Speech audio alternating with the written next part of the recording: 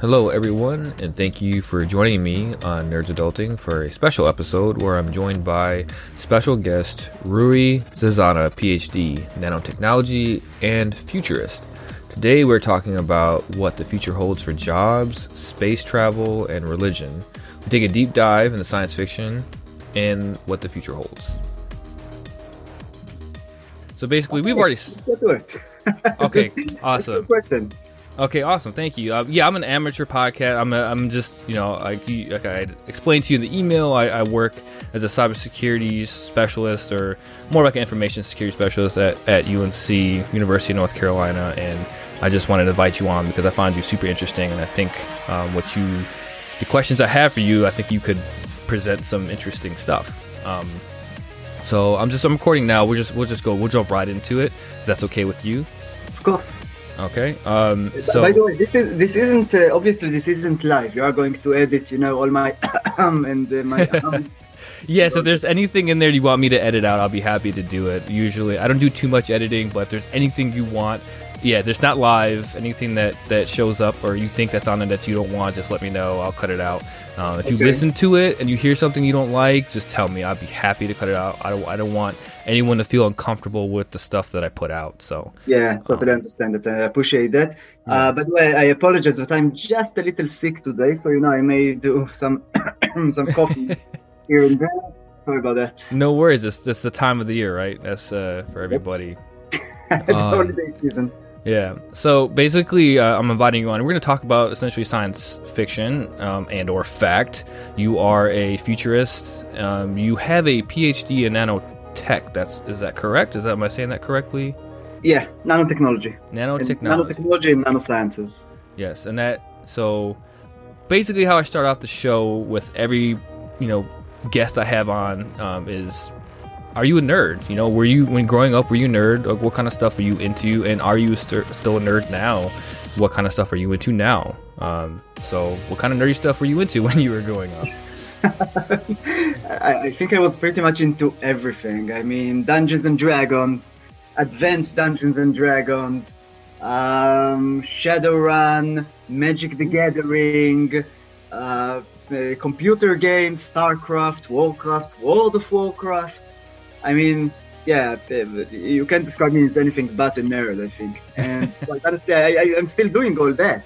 And now that my kid is 7 years old, we're actually playing D&D together. We're playing Magic the Gathering together. So, it's hereditary. That's awesome.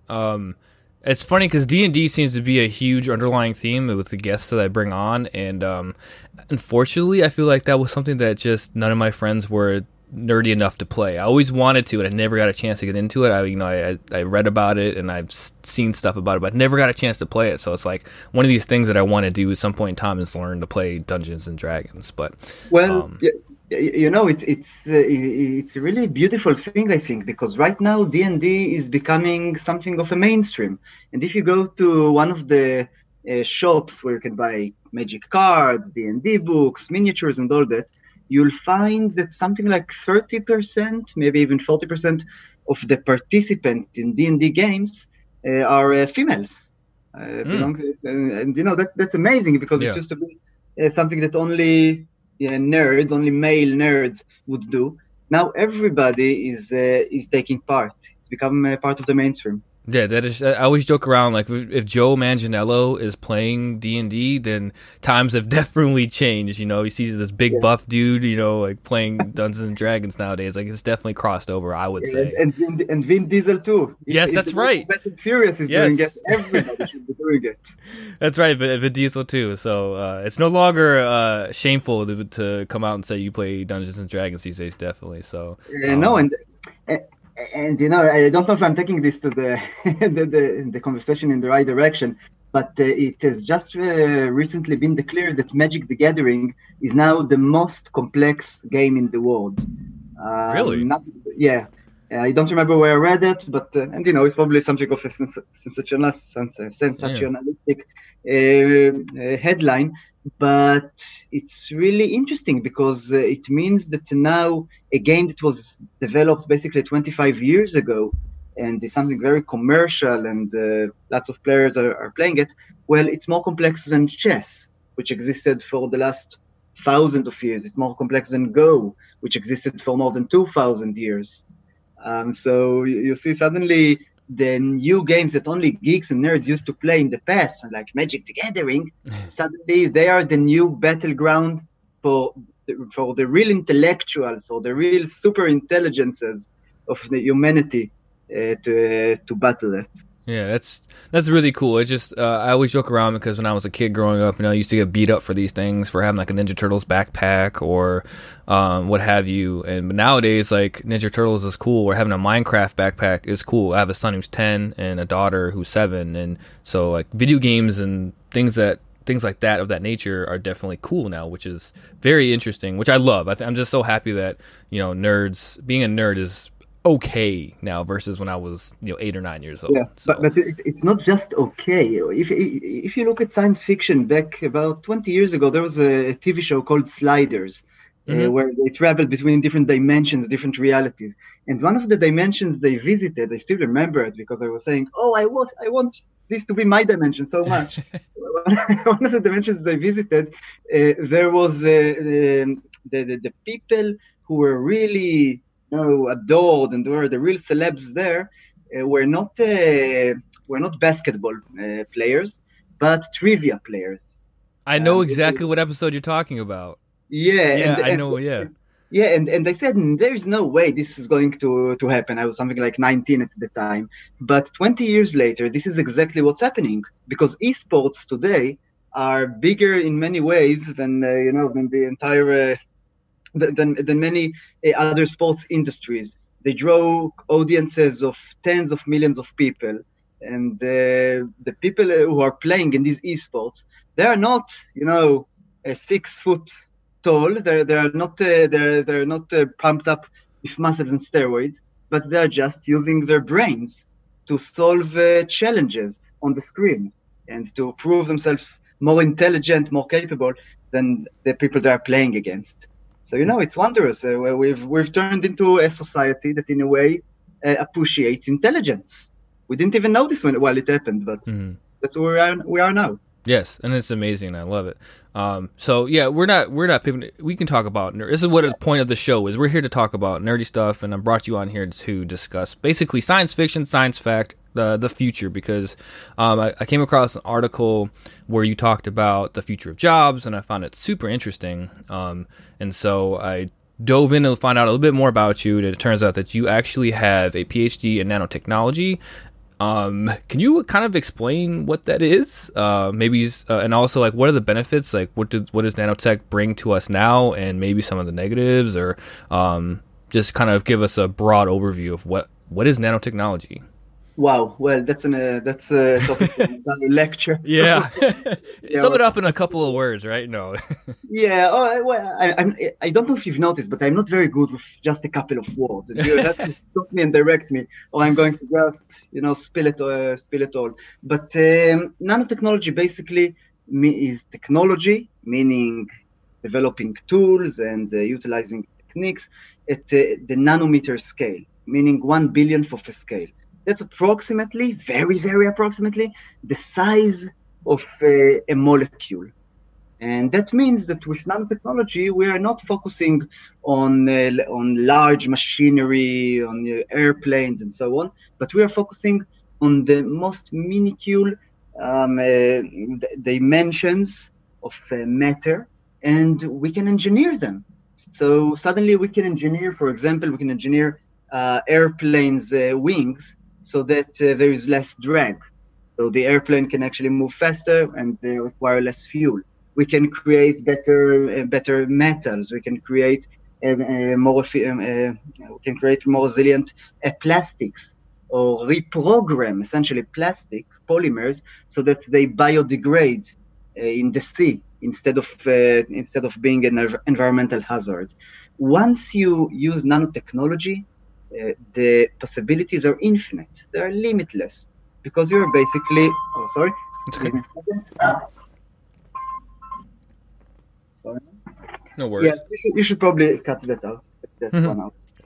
But again, the possibilities are infinite, endless, because you can basically play with matter, however, in whatever way you like. And you can already see it in Star Trek, where they have the replicator, right? Hmm. Which can make you any kind of meal that you want. Well, that's nanotechnology, because if you have the best nanotechnology, the most advanced nanotechnology in the world, the kind that Eric Drexler was talking about already some 40 years ago, if you have nano replicators and nano 3D printers, things that can play with atoms and attach them together to create new matter, then you can turn, for example, waste, even biological waste, into steak, into meat, into you can take any kind of liquid and turn it into fresh water and so on. So nanotech, I really believe it's one of the ways for mankind to really sustain itself in the long run. Yeah, I hope we'll get there. I hope we'll get there soon. yeah, that sounds amazing. It sounds like that could be the key to a lot of the problems that we have as humanity as we move forward. We'll talk a little bit about things like global warming and waste and overpopulation and things like that. I think we'll get to some of those things. So it sounds like nanotech could be a solution to a lot of the problems that we bring upon the world. Or is that true? Is that how you view it as well? Can you say it again, please? I'm sorry. That nanotech could be the solution to a lot of the problems that we are creating for ourselves. So Absolutely. Things like Yeah, absolutely. I think it could definitely be the solution to our environmental problems. For example, if you're concerned about having too much CO2 in the atmosphere, then you can just use nanotechnological solutions to sequester that carbon dioxide, and so that it doesn't float up there in the atmosphere anymore. If you think you don't have enough water, enough food, or they told you, we can create new food. We are not there yet. We're still very far away from those kind of capabilities. But assuming that science and technology keeps developing and advancing at the pace that we've seen so far, we should get there by the end of the century or so. Well, that sounds very promising because I, for one, am very concerned with the environment.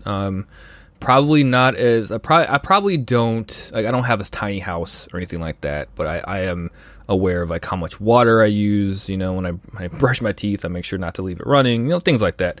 But I am very concerned with the way the CO2 in the world and global warming. That does concern me. So that does bring me a little bit of solace, I guess, with nanotech. So that's pretty cool. That being said, I wanted to pivot now to a little bit about, so what happened was I came across an article where it was about the future of jobs, and the title was basically the end of the world as we know it for the average person. Does this sound familiar to you? Yeah. Actually, some newspapers actually just shortened it into a Futurist says it's the end of the world. Oh, really? So, that sounds very that talk about clickbait. That's like super clickbait. And it works, I guess. Yeah, no, that's crazy, but I saw the actual complete one. Can you explain what that means and what does that mean? The end of the world as we know it for the average person when it comes to the future of jobs. Yeah, in a way, there's nothing new about it. For the last 150 years, we've noticed a polarization in the labor market, in the work market, which basically means that you see a drift away from the middle class, from the jobs that don't require too much expertise and too much proficiency. Usually, they require something like a BSc or something like that, a first degree in university. Mm-hmm. And we've noticed, and we're seeing that on the one hand, you see that people with high levels of expertise, high levels of proficiency, people with a PhD, people with an MSc, and so on. Those people are actually needed much more than ever before, and their salaries are getting dramatically larger. So on the one hand, you see that we need more people with higher expertise. On the other hand, you see that we need more people with lower expertise. with a skill set that does not take a long time to cultivate and to sustain. For example, think about taxi drivers. Okay, just 10 years ago, if you wanted to be a taxi driver in London, you would have needed to memorize all the streets, the layout of the city. If you wanted to be a taxi driver anywhere else, you still needed to know basically where you are, where you're going, where you need to go, and so on. But now everybody can be taxi drivers. Anyone can be a taxi driver using Uber. Why? Because if you're an Uber driver, you have Google Maps, you have Waze, or you have Uber's app that shows you where you need to go in the city. So suddenly everybody can be taxi drivers. So you don't need a high level of expertise for that. And we see that there is more demand for people in the service industry. The problem is that what it means is that the people who used to be in the middle class, people who used to be, factory workers, not just your basic grunt, but people who were engineers in factories, people who were working in other jobs that required some expertise, they are not as needed as before. And what that means is that those average people, the end of the world is coming for them. They are not going to find work as easily as they did in the last 100 years. It's going to be much more difficult for them to find work. Yeah, that's. I remember being a kid and just everyone was afraid of automation taking away factory workers' jobs. When I'm 36 now, and I remember growing up, and probably it was like 60 Minutes. They always do these little bits and pieces about whatever, something new that's coming out. But one was about how factory workers were going to lose their jobs. Either one, because in the United States, China can do the labor for much cheaper, or it was the fact that automation was going to take it away. And I think from that article what I was reading was that is actually happening right now. Is that correct? Yeah, basically. Actually, the jobs that went to China, they're starting to disappear as well, because China is also big on adopting artificial intelligence and creating automated factories. In fact, we can already see in China something that's called dark factories. Factories where you just turn off the lights because the robots don't need lights as much as human beings do, and you don't want to waste all that electricity and energy. So we're already seeing things like that over there. And by the way, some of the jobs that President Trump promised that he will bring back to the States, the manufacturing capabilities, they are coming back to the States. There is some drift back from China to the States. But what that means is that the new factories that are being opened on U.S. soil, they don't give people back their jobs. They are just places where the new robots are working. So a new automated factory only needs about 10% of the number of people that a factory the same size used to need just 20 or 30 years ago. Yeah, that's interesting because, and also the topic of conversation that I've had with other people was like your iPhone, right? So your iPhone costs so much to make in China, and that's why they can sell it for, I say cheap, but say $1,000 iPhone here. But what everyone says is if it was made in America, then it would probably cost 2 to 3 times, maybe 4 times as much as what it costs now. Is there any validity to that statement, or are we seeing, like you're describing, that automation is still taking over the United States?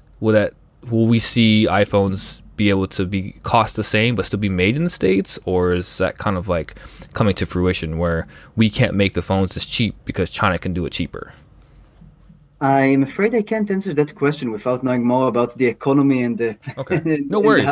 and how smartphones are being produced. But I can tell you this: basically, we're now going into a new technological revolution, an AI revolution, in which robots can not only do the bulk tasks at a factory, but they can also start performing the very delicate and accurate tasks. We're not completely there yet. It's going to take about a decade or two until robots can do things in factories, almost until they can do almost all the work in factories. But when we get there, it's going to be definitely cheaper to employ robots to do this work rather than human beings. Now, the question is, of course, what are Chinese factory workers being paid in China? And that's a question I can't answer. But I have a feeling that even China is going to replace many of its workers with robots.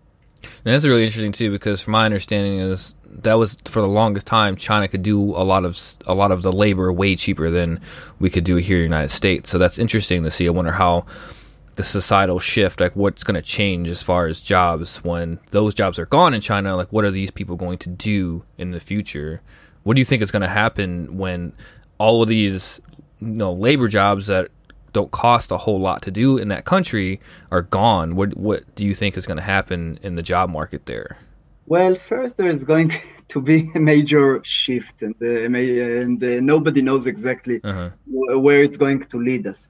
But I'm an optimist. I like the saying that a good futurist is pessimist in the short term, because you need to show people what's wrong and you need to think how to fix that. And you're an optimist in the long term, because eventually we're capable of correcting our mistakes and finding solutions to every problem that we've been dealt as a human race. But in regards to your question, we've had these shifts before. In the last 250 years, since the Industrial Revolution began, we've had those shifts. And if you were to go to your grandfather 200 years ago, he was a farmer, right? Everybody, basically 90% of humanity were farmers at that time. So he was a farmer. He was working 12 hours a day, 14 hours a day, sometimes 16 hours a day or more when it was really busy. And if you were to tell him that 200 years from now, your job would be to sit down and work in front of a computer, or just sit down and write things on a desk, and you were to tell him that about 50% or 60% of all people are doing just that as their day job, and they're only working something like 6, 7, 8 hours a day, he would have been astounded. Would have said, no way, what are they going to do? This is not actually work. And yet, we see that this is the case now. So when we have that shift, the one thing that I can promise you is that we'll find other ways to occupy people. Or better to say, people will find other ways to make the most out of their time. Some of them, I guess, are going to play video games. Others are going to do things that only human beings can do, and that robots absolutely can't do. Even when robots can do everything, there's still something that human beings can do better, and that's being human. Because if a robot is serving me, I know that it's a robot that's serving me. I know that it's very efficient. I know that it's very productive. I know that it's very cheap to have it servicing me. But if I want to have a real treat, I'm going to have a human being serving me. I will not go. For example, if I choose to take my wife out for our anniversary, I won't take her in an autonomous car, because that's cheap. That's very efficient. That's very safe, but it's cheap. She was not going to like that. I'm going to take her in a taxi driven by an actual human being, because it's such an important occasion. And that's how I'm going to show her my love, because she sees that I'm investing in her, that I'm willing, I'm sorry if it sounds a little callous, but in the end, it's virtue signaling. I am signaling to her that she's worth a lot to me, and I'm willing to spend a lot of money and a lot of effort on that. So my thinking is that in the next 20, 30 years, we may just see many people switching over to the service industry and putting a premium on on interactions with each other, on expressing their emotions, on making other people feel proud or feel good about themselves, and so on. And you can never. It's a market that is going to be forever, because people are always going to want other people to serve them, other people to make them feel good, and so on. Yeah, so that's really interesting. Like, you can't. So in the future, human interaction almost will be almost like, I don't want to say a luxury, but it almost kind of sounds that way. Is that what you're getting at? Like, to have human interaction with people, say in the service industry, that is going to be something of more of a luxury that maybe the not one percenters, but the higher income owners will be able to get to. Is that what you're saying? Is that kind of like way it looks? Yeah, the 1% are going to get human servitors or human or people who help them all the time because they have the money for it. But the rest of us, we are going to enjoy the best medical services provided by robots and AI consulting services. We're going to enjoy the best AI consulting services in legal matters, in insurance, in raising our children, everything. But if we want something, special, something beyond that, if we want to show our friends that, they are using AI to get, AI to get medical consulting, but we are better than that. We are actually paying for a human medical doctor to tell us what's wrong with us. Now, behind the scenes, this human medical doctor, what is he going to do? He's just going to consult with the AI and come back to us and tell us basically what the AI would have told us anyway. But the thing here is that we are paying for a human service, for human compassion, for feeling important because somebody else is serving us. That's really interesting. I read that in that article that I was telling you about, and it's just really interesting that robots or AI assisted robots will be normal, and it will cost more money to get the human interaction, like with a doctor, to have an actual doctor and see them and talk with them.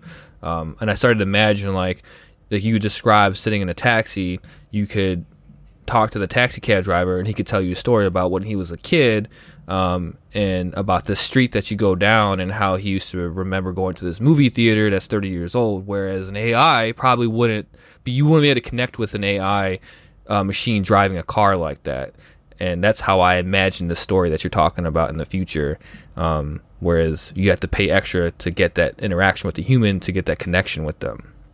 Yeah, of course, be aware that this is all guesswork, right? Sure. I mean, nobody knows for sure. I can tell you where the technology is almost certainly going to be in a decade or 2 decades from now. But regarding social trends, that's something completely different. So I'm just guessing. But I am guessing according to the paradigm that has been proven correct time after time, that when you give people abundance, when you give people an abundance in resources and abundance in services and so on, they are going to look for scarcity. They're going to look for what's scarce or what's missing in order to distinguish themselves from each other. Because we as human beings are always competing over, romantic interests and our status in society. Mm-hmm. And the people who have more of the scarce stuff, they are considered better. This is the pattern that we've seen all over history. I see no reason to believe that it's not going to work in the future as well. Yeah, and it all makes sense to me. I mean, yeah, it's guesswork, but that kind of leads me into the one question that I should have probably asked you before we started. Is we've mentioned futurists, and that's what you are. How about, can you explain what a futurist is and what do they do? Oy vey. One of the top thinkers in the field of forecasting and future studies is Andy Hines. He just recently wrote a blog post about how vague and fuzzy the definition of a futurist is. And he said, this is basically, and I'm paraphrasing him, but he said, this is basically, we're doing it intentionally because there are so many different ways to futurism and to think about the future. And but it does lead to a PR disaster. I think that's the way he said that. Anyway, what is a futurist? So a futurist, there are several types of futurists. I would say one of them is a person who is trying to provide forecasts for the short-term future, for the near-term future. So people who can provide forecasts for the next day or even for the next year. And as the research done by Philip Tet and his colleagues has proven, you have people whom we called super forecasters, people who are at the top 2 percentile of all forecasters, and they are actually significantly more accurate in any prediction that they are giving about the future. But this accuracy only lasts for about a year. I mean, they can't predict accurately for longer than that. So a year or so, that's the limit if you want to really forecast the future. The other kind of futurist that I want to talk about is what I'm doing mostly. We are calling ourselves futures studies researchers. And that's important. We are not forecasters. We are not forecasting future, even though it's really fun, to come up with bombastic forecasts, you may have noticed. But we are trying to study the possibilities. We're trying to identify the opportunities that technology or that social trends or that certain events can open for humanity, for society, for a certain company, for a certain government, and so on. So we're identifying the opportunities, we're identifying the risks, and we draw scenarios. We create different scenarios, which are essentially, in a way, almost science fiction stories, where we describe what would happen in each case. What would happen if somebody took this decision instead of the other? What would happen? What would happen if people in the management made a complete shift in the way the company behaves, and so on?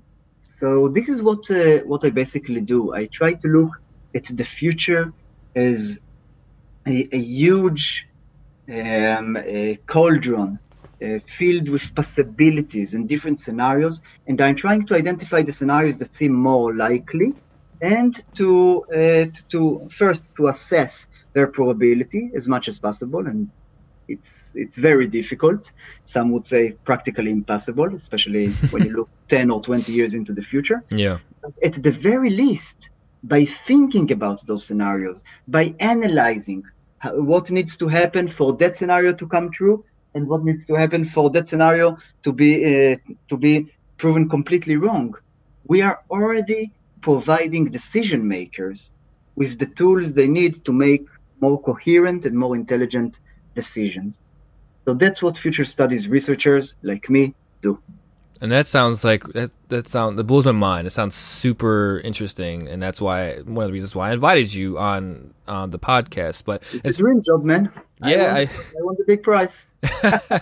Well, I'm very happy for you. It sounds like you enjoy it, and just talking about it, and I can hear it in your voice. So that's really cool. It's funny you mentioned that, because I always joke around well, according to Back to the Future or Blade Runner, we should be in flying cars by now.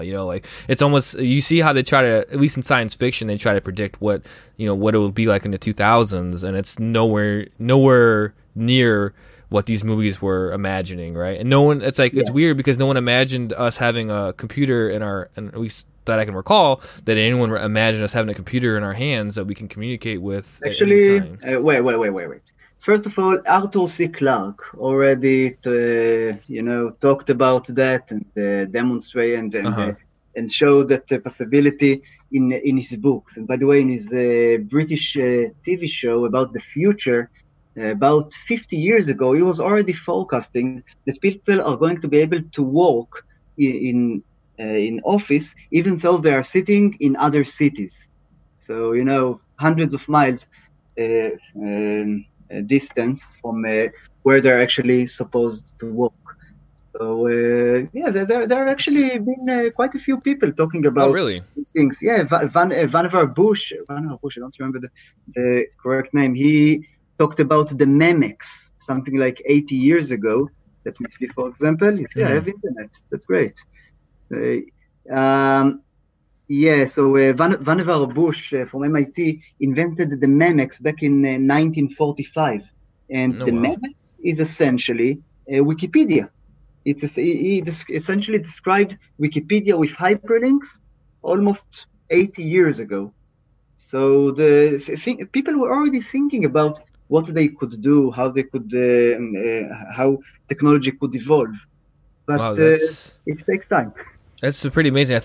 I'm thinking of Alex. I think it was Alexander Graham Bell was already working on wireless phone technology before he passed away. I think, or he just couldn't get it to work properly. I remember being fascinated by that. I think it was Alexander Bell that was working on it. But I remember that back then, you think about wireless phone technology, and it just blows my mind of what people were working on 80 to 100 years ago.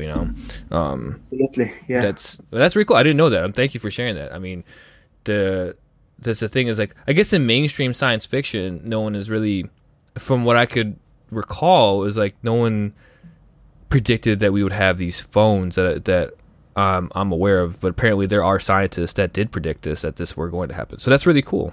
Yeah. But all right, so I want to pivot away from future of jobs and job markets. I think that's a little bit boring compared to some of the other stuff. Like for me, I want to get into a little bit of space travel and space science fiction. I'm sorry, I just want to add one more thing. I am really sorry, but take in mind that how long have we had the smartphones for? Something like 12 years, right? Yeah. That's just a period. That's just to 12 years. And in 10 years from now, Apple is saying that they are going to replace the iPhone with virtual reality goggles or augmented reality goggles. Nobody knows exactly what they are going to do. So, talk to me in 15 years from now, and we'll laugh about those people who said that, smartphones, they are everything. Nobody talked about the smartphones. Well, yeah, nobody talked about the smartphones because, they're just a phase. And 20 years from now, it's going to be very different. The technologies that we're going to use are going to be very different. Yeah, sorry about that, man. No, that's very interesting, because I always think about that too. Like, are we going to, I can't remember where I saw, I think it was actually something recent where someone were doing some tests where they would put chips under their skin, and when they would walk into their house, everything would change. Like, the lights would come on, their favorite music would play, and then I started thinking, like, what's going to happen where communication will be a chip where we wear or have inserted into our body. And that's something that I was thinking of, like, is that what's going to happen to cell phones? And then would we wear goggles or have contact lenses that give us our information versus us having to take out a phone? So I'm very interested to see, like, where communication technology like cell phones is going to go in the next 20 years. It's funny that you mentioned that, because I was just having a conversation with somebody about, like, where does this, is this always going to be this way? Because, like, I want to get into the space travel next topic. Yeah. And most notably, I'm a pretty big Expanse fan. I've been reading I read the first book. I'm in the middle of the second book, and they use terminals, which are essentially phones, right? They're like these glass phones that can do holograms. They can send messages out whenever they're connected to the network.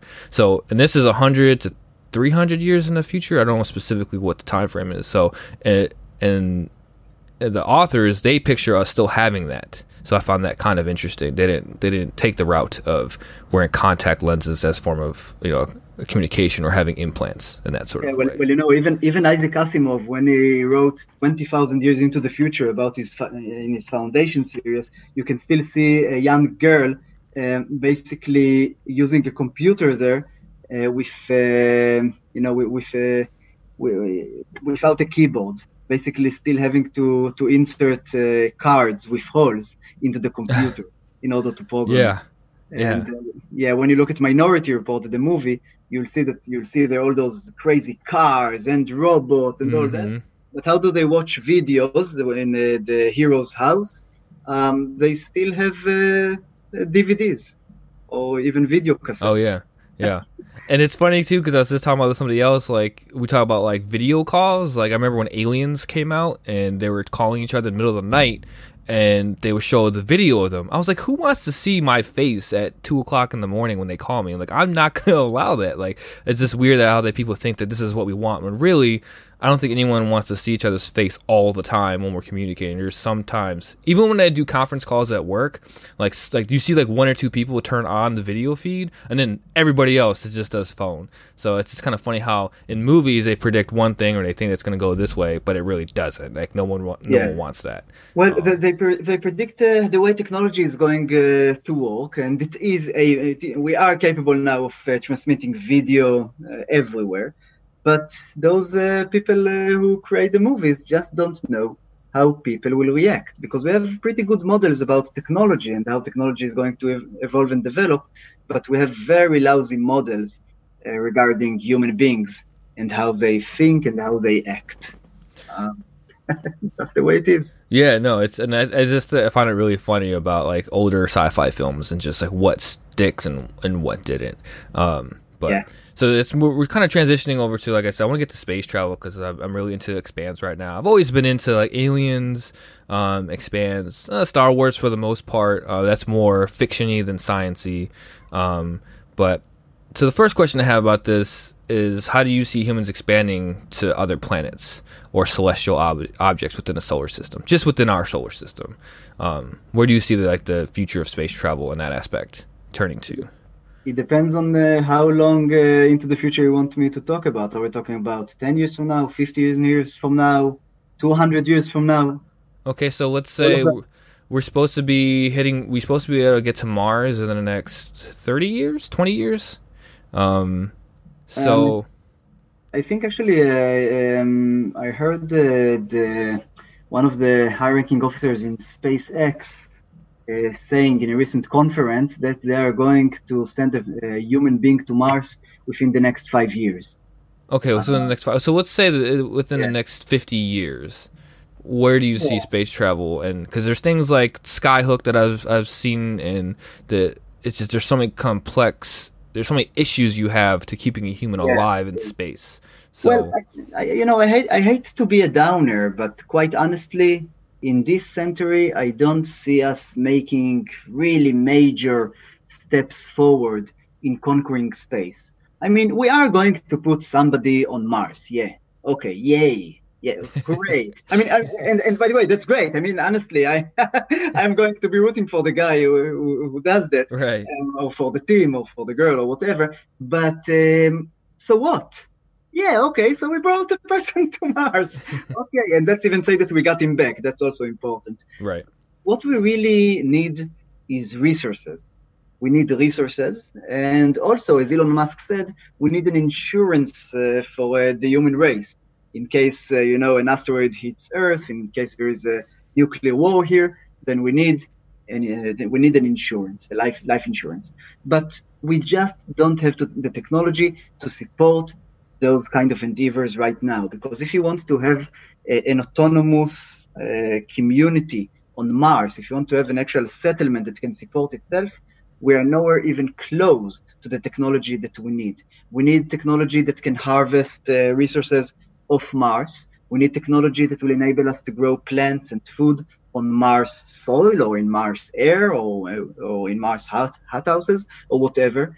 We need technology that will allow us to harvest resources from asteroids and from from other items and objects in space. And those kinds of technologies are advancing. We are developing them, but we're still very, very far away from having the capability of creating a self-sustaining settlement, either on Mars or as a space station in space. And I don't think we'll be able to create a self-sustaining settlement in space in this century. Now, there will be some PR, lots of promotions and public relations shticks about, we are sending 10 people to Mars now, and they are going to stay there for a year. Okay, great. But so what? So it's going to be great for science. It's going to be great for publicity. But for in any meaningful way beyond that, it's just not going to work. Unless, of course, we're going to come up with some amazing technological discovery. And in that case, everything is open for grabs. Nobody knows. Yeah, But they don't see that coming, unfortunately. and that's interesting about like colonizing Mars, essentially. So one of the big things that I saw that is an issue is I don't know if this has been discovered or not, but we don't know if there's any nitrogen in the soil of Mars, which is kind of like important for plant life, correct? So kind of important. Yeah, kind of important. Just one thing. Yeah. Now, pay. You need to understand also that if we have top-notch nanotechnology, then you can basically recycle everything. Then you can basically transport to Mars whatever food you have, and all the waste that the human beings excrete along the way to Mars can be recycled. You can recycle the nitrogen. Maybe you can also harvest nitrogen. Maybe not from Mars soil. Maybe you can harvest it from asteroids or from other objects in space. But yeah, there's also so much we don't know yet about Mars and about the conditions in space and how human beings can live in space, how human beings can procreate in space, whether embryos can even develop in a human womb in space or even in artificial wombs in space. Nothing is obvious and nothing is clear right now. So there is so much unknown, unfortunately. I think it's going to take us a lot of time to figure all those things out. And that's interesting too, because Mars, the gravity, I want to say Mars is like a third of the size of Earth, if I can remember correctly. So it's smaller, so therefore the gravity is less than what we have at Earth, and we wouldn't know what it would mean like to have prolonged time in that type of G, right? And so that's what you're referencing. Is like, can someone have a child, in those conditions, in that type of gravity?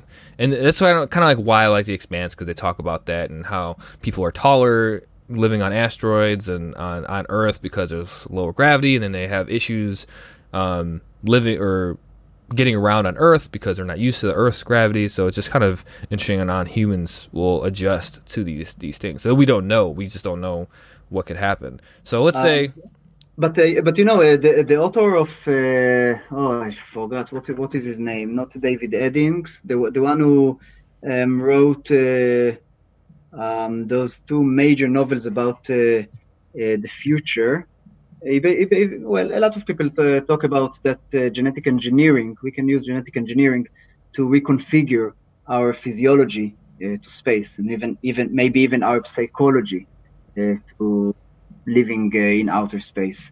And I think those are beautiful ideas, but obviously they are pretty frightening for most of humanity. Yeah, it's a lot of ethics involved there, huh? Well, I believe that if you are that you're basically in charge of your body, as long as you don't harm anyone, as long as you don't pose any danger to anyone, feel free to do with your body as you like. But I think such ventures, if you were to go out to outer space and decide to engineer your body, you're not going to do that alone. You're going to have to take 1,000 people with you, and they all will need to undergo genetic engineering as well. And that's where the questions start to arise: is this everybody's? Is this every individual's decision? What's going to happen to the kids, and so on? But that's good. There's still some time until we get there. Yeah, there's seems to be some time before we can alter the human genome and change stuff about our bodies. But it's just such a difficult thing to do, to travel in space. Okay, so let's say that we conquer those issues with living in outer space. Like we're past, you said, past 100 years from now, we conquer Mars. We can do it. We can live there. How do you see what propulsion system do you see us using? Like, do you think that you see us using? Because one of the things that I saw was Skyhook, which was really, really interesting because apparently it's a tested method of traveling in space where you have this thing that spins in space and basically just slingshots you across, and it doesn't require much fuel or any type of engine necessarily to get you to far distances in our solar system. How do you see the travel aspect work in the future, and say after 100 years from now? Well, as long as we're talking about Mars or any other, space stations that are in the same vicinity, and because honestly, there is no, if you want to settle anywhere else in the solar system beyond Mars, it's going to be quite difficult for you, right? Mm-hmm. Not enough sun energy. And where are you going to settle on gas planets exactly? So as long as you just want to settle in the vicinity, somewhere between Earth to Mars, I think the propulsion almost doesn't matter. I mean, you can get to Mars in something like between 1 year to 3 years, and if you can have a colony on Mars that can self-sustain itself, if you have the technology for that, then your spaceships are going to be quite self-sustaining as well. And people can either be hibernating there, or they can be connected to World of Warcraft, almost the same, honestly. We'll find things for people to do. So, yeah, I don't think the propulsion is going to be the issue. We are going to have to develop some systems like Skyhook, like the space elevator that will be able to haul very large weights from Earth to near-Earth orbit at a very low cost. Right now, we don't have anything even remotely close to that. But in 100 years, all bets are off. Right, exactly. I can say anything I want. I'm not going to be there.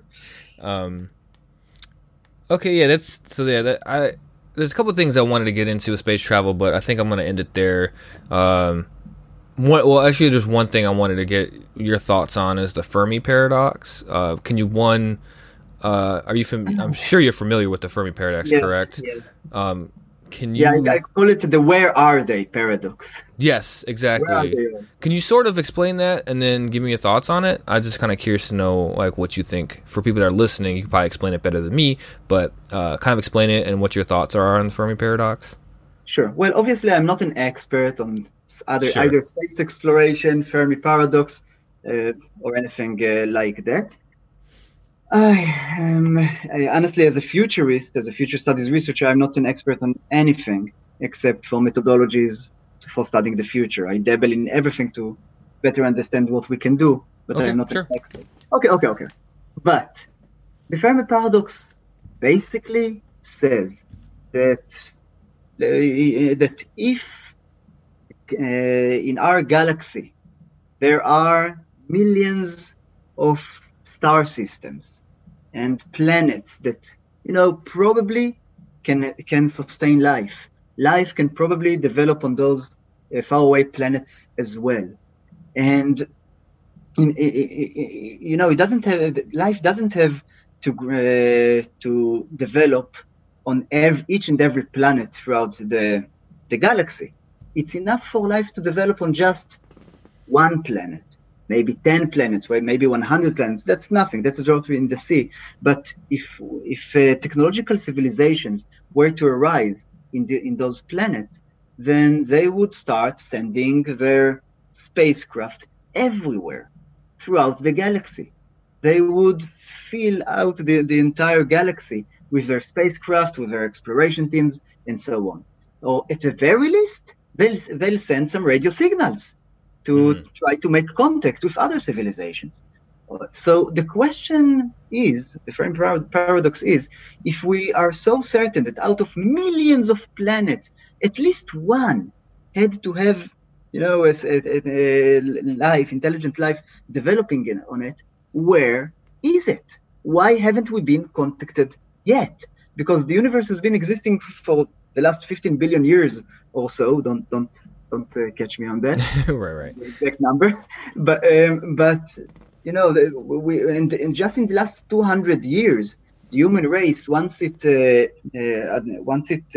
decided to really adopt the scientific approach, we had amazing leaps forward. In 200 years from now, we're probably going to colonize certain parts of our solar system. 1,000 years from now, we'll go beyond that. Maybe earlier. I hope earlier, but you know, who knows? So those planets, millions of potential civilizations, would have had not 1,000 years. They could have existed for the last million years. So where are all those intelligent aliens? Why haven't we been approached yet? This is the Fermi paradox. And if I may, I have a very simple answer to it. Sure. An answer that is, on the one hand, an answer that may be a little depressing, honestly, because you know we assume that any alien civilization will just want to expand and to go forward and meet other alien civilizations and so on. But one answer to that may be that no, there is no real reason for any civilization to expand forward in the physical dimension. When they can run simulations, when they can create metrics like simulations that every alien individual can just, you know, live inside those simulations, they won't feel any need to explore space. They can just keep on existing in their own small territory, in their own planet or their solar system, running their simulations there, expanding their population, because you can create the computational infrastructure at a much cheaper cost than you need to support more human lives or alien lives, I assume. As I said, this is all guesswork. So one possible answer is that the aliens aren't coming because they instead of going outwards, they've decided to go inwards and just live in their own simulated worlds. That's just one explanation. And other thinkers like Alistair Reynolds and Carl Sagan have come up with other explanations.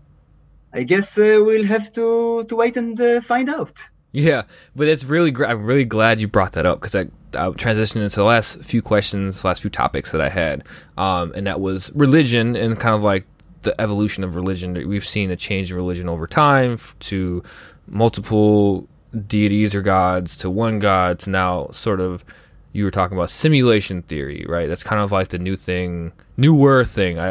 From my experience, it was something that I've come across in the past few years, most notably when The Matrix came out, was like how I got thrust into this idea that we are actually living in a simulation. I thought it was kind of silly when I heard that scientists were actually discussing this, but then when I heard Neil deGrasse Tyson say that he actually kind of believed it, I was like, okay, this is something real. This is something that's really going on, that people are actually...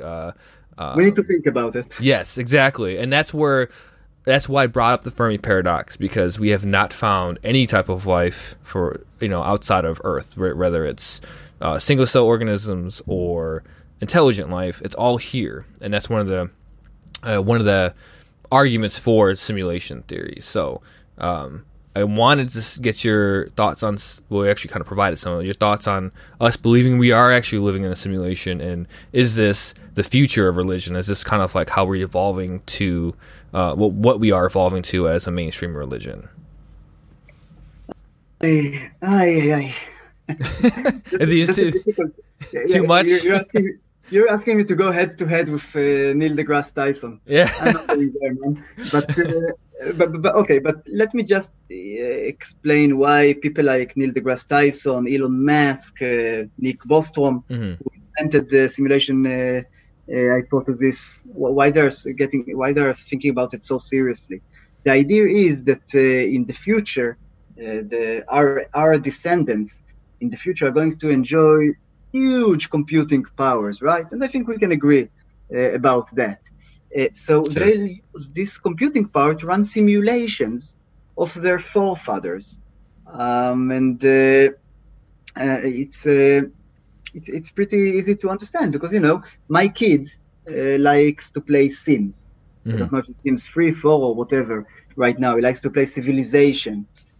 So it's not that crazy to think that if you have really, really advanced computers, you're basically going to run Civilization 700 or something like that, in which the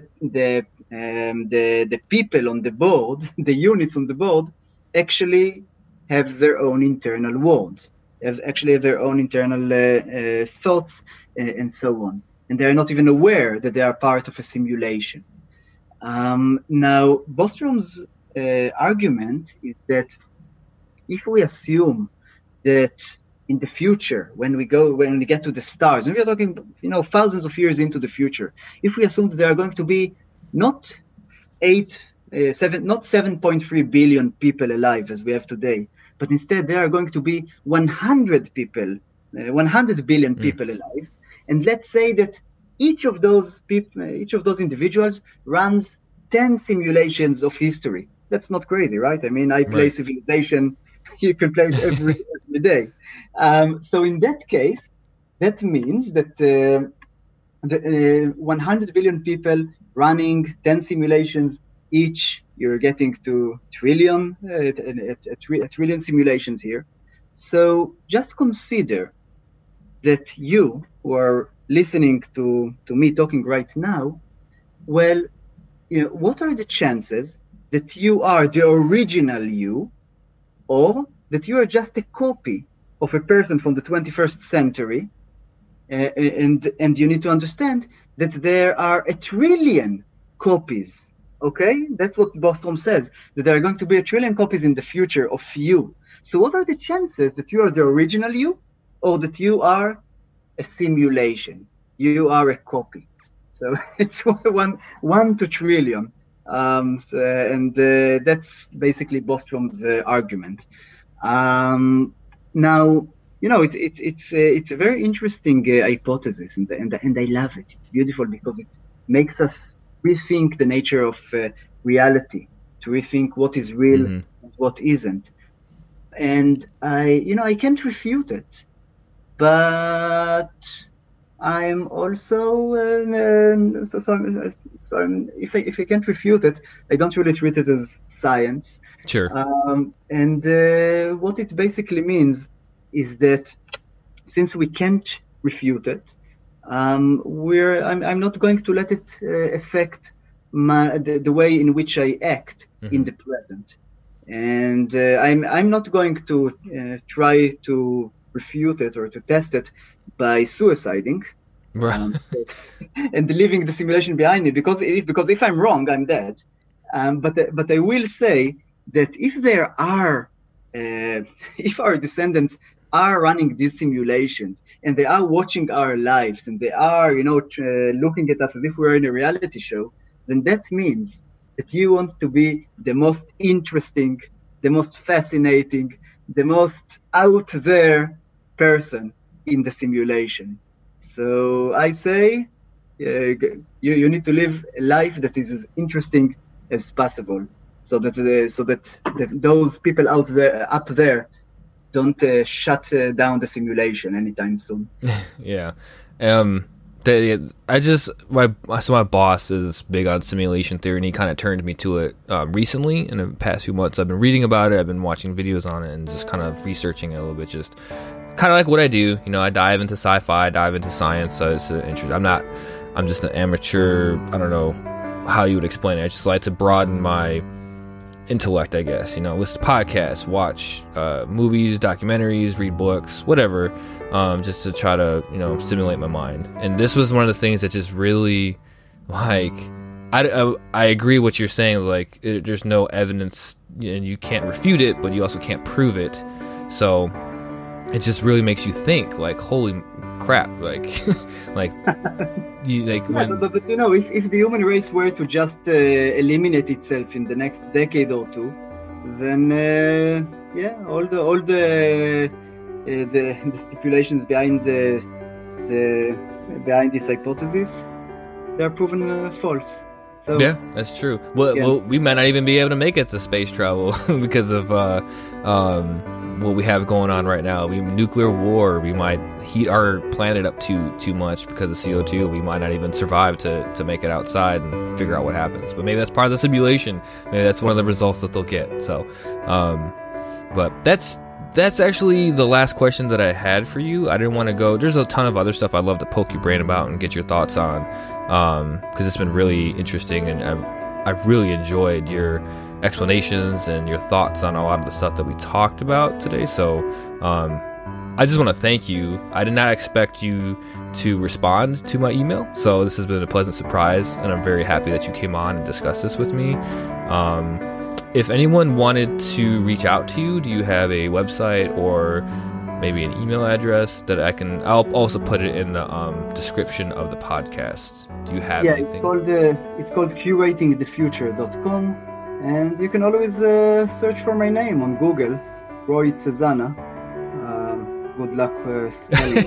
It'll be in the description, so if you want to know how to spell it, I'll put it in there. So just put it on your website. But search for me.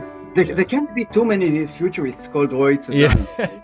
Yeah, I'd be surprised if there was more than one. But hey, you never know. So, but thanks again for coming on. It was a pleasure and an honor having you, and to discuss all these things with you. It's been a lot of fun. So I really enjoyed it. Thank you again. Thank you so much for inviting me and for asking all those questions and sharing your own thoughts with me. It was quite enlightening. Thank you so much. Yeah, no problem.